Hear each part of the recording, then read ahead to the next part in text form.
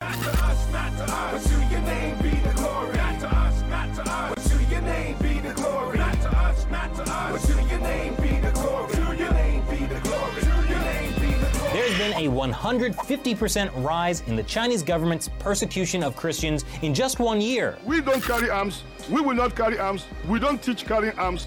But we can call on God. Our God is bigger than human ammunition.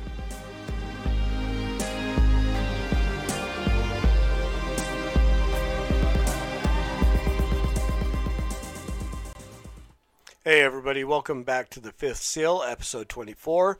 I'm your host, Norm, the Master's Dog Dunham, aka The Evangelical Norm.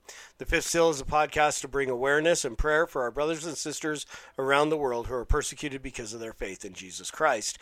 Every year I count down the top 50 countries on Open Doors USA's World Watch list. From January to October, I count down twice a month from 50 to 31, and then throughout the month of November, which about 10 years ago I dubbed Persecuted Church Awareness Month, countdown from 30 to number 1. It is a countdown, which is why the episode numbers go backwards. Yesterday was episode 25, today's 24, tomorrow will be 23 until the end of the month when we get to number 1, which is the worst country in the world for Christians to live in based upon the persecution that they endure there.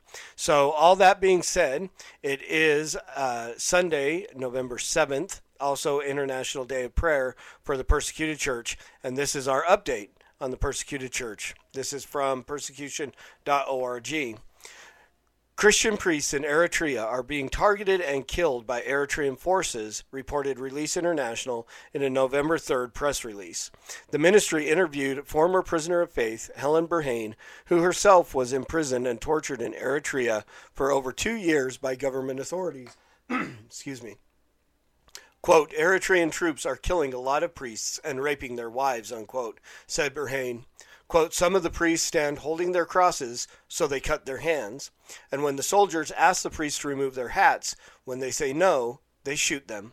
Hundreds of priests are dying in this conflict at the hands of Eritrean soldiers, unquote, she said. Called, quote, Africa's North Korea, unquote, by some, Eritrea is a one-party state ruled by an oppressive totalitarian government that is openly hostile to religion. Religious prisoners are often subjected to long or indefinite terms in prison where they suffer unimaginably inhumane conditions.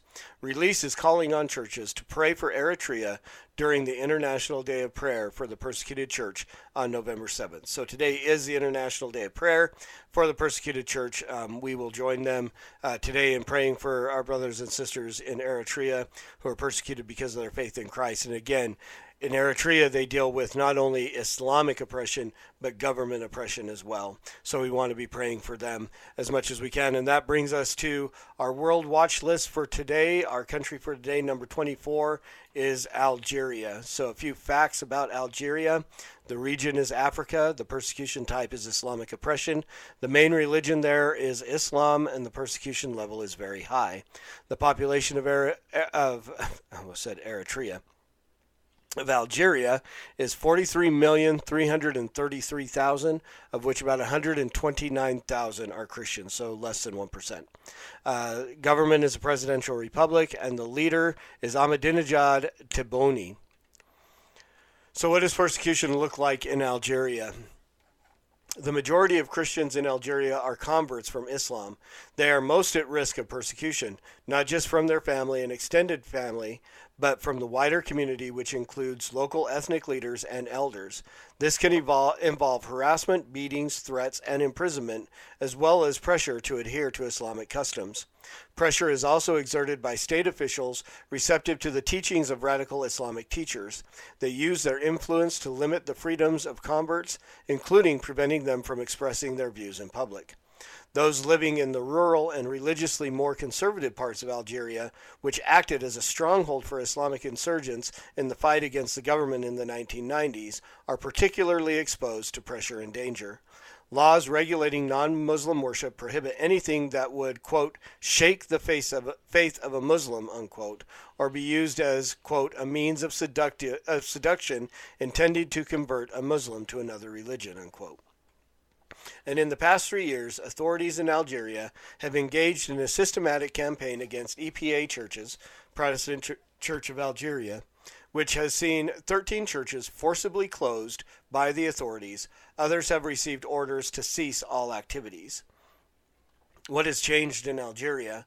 Algeria has dropped 7 places from last year's World Watch List ranking. This is in large part due to a substantial reduction in incidents of violence against Christians. However, this does not mean past persecution is over. For instance, in 2019, there were multiple church closures in Algeria. There were not as many this year, but the churches that were shut down remained closed. These closures are not included in this year's report, but nonetheless continue to affect the Christian community in Algeria.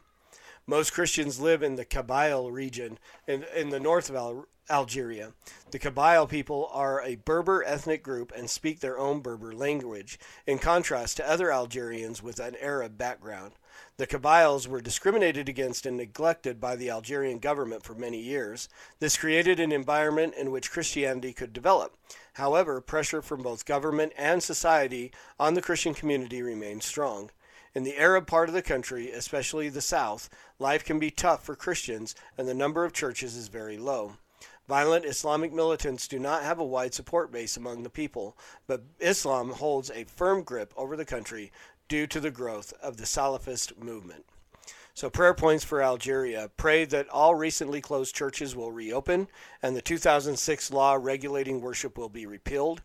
Request that converts who have counted the cost for following Christ will have an access to the community of Christians to support and build them up. Pray for the establishment of a strategic relationship between Christians and local leaders of influence, which will inspire greater respect among the communities towards Christians. Let's pray. Father, thank you again so much for this time we have to come and to lift up our brothers and sisters around the world who are persecuted because of their faith in you. We praise you for the internet, this platform that we have where we can come together across vast distances and across the span of time, as many people will be watching or listening to this podcast later today and joining their voices with ours as we pray for our brothers and sisters around the world.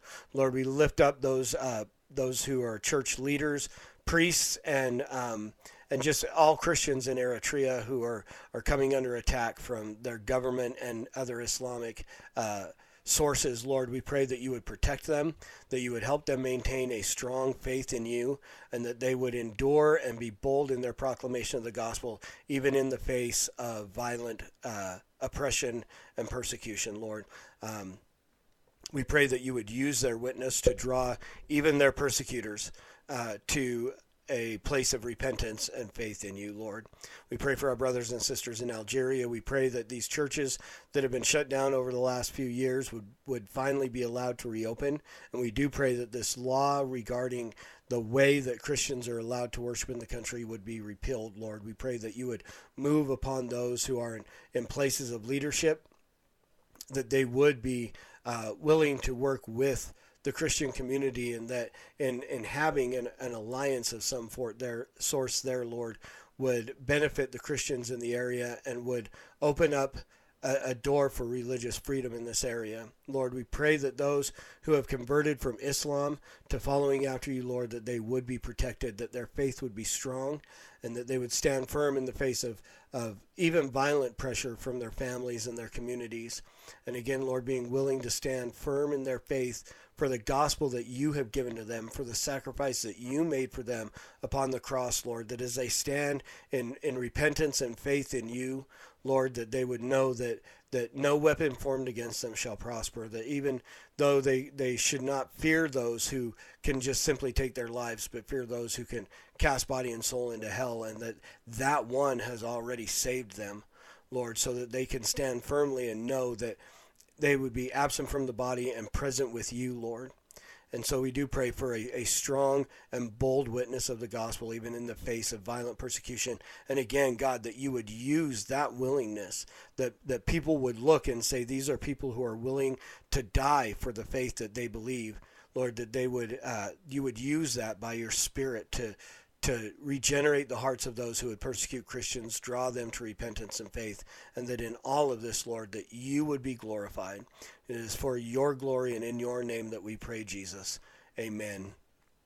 Amen. Thank you again, guys, everybody who takes the time to come and join in just 10 to 15 minutes a day to join us, to be aware of what is happening around the world to our brothers and sisters in Christ who are persecuted because of their faith, and to pray for them, to lift up our voices together, to pray for our brothers and sisters who are being violently tortured, murdered, raped, imprisoned, all the things that they endure because of their faith in Christ, because of the gospel of Christ. Again, recognizing that this is not a your best life now, that the gospel of Jesus, the gospel that is preached, is not about making your life better right now. And no one knows it better than those who live in these countries where they are being imprisoned and murdered for their faith. But they recognize that they are sinful people in need of a Savior, and that Christ went to the cross to pay the penalty for their sin so that God could be both just and the justifier of those who have faith in Christ, that as they have repented and put their trust in His work and none of their own, that they know that God has reconciled them to Himself through Christ's blood on the cross, and that nothing can take that away, not even death can destroy that covenant that Christ has made with them, and that they are willing to stand firm in that. You know, we don't know that kind of persecution in America. We get ridiculed and called dumb, and we get called crazy and so on, and we feel like we're being persecuted. But we look out around the world and we know that we have brothers and sisters out there who understand the gospel so deeply that they know it's not about what the garbage that Joel Osteen gives you at Lakewood or any of these other silly group centers that aren't churches that preach prosperity and, you know, your best life now kind of thing. And instead of preaching the gospel of Christ, that we are sinful people destined for hell in need of a Savior. And these people that we talk about every day this month, and as we do these different podcasts, they understand that. And we need to pray for them, that God will use them, and that others in America will recognize and understand what the gospel truly is, and truly turn to Christ in repentance and faith. So again, thank you guys for joining me.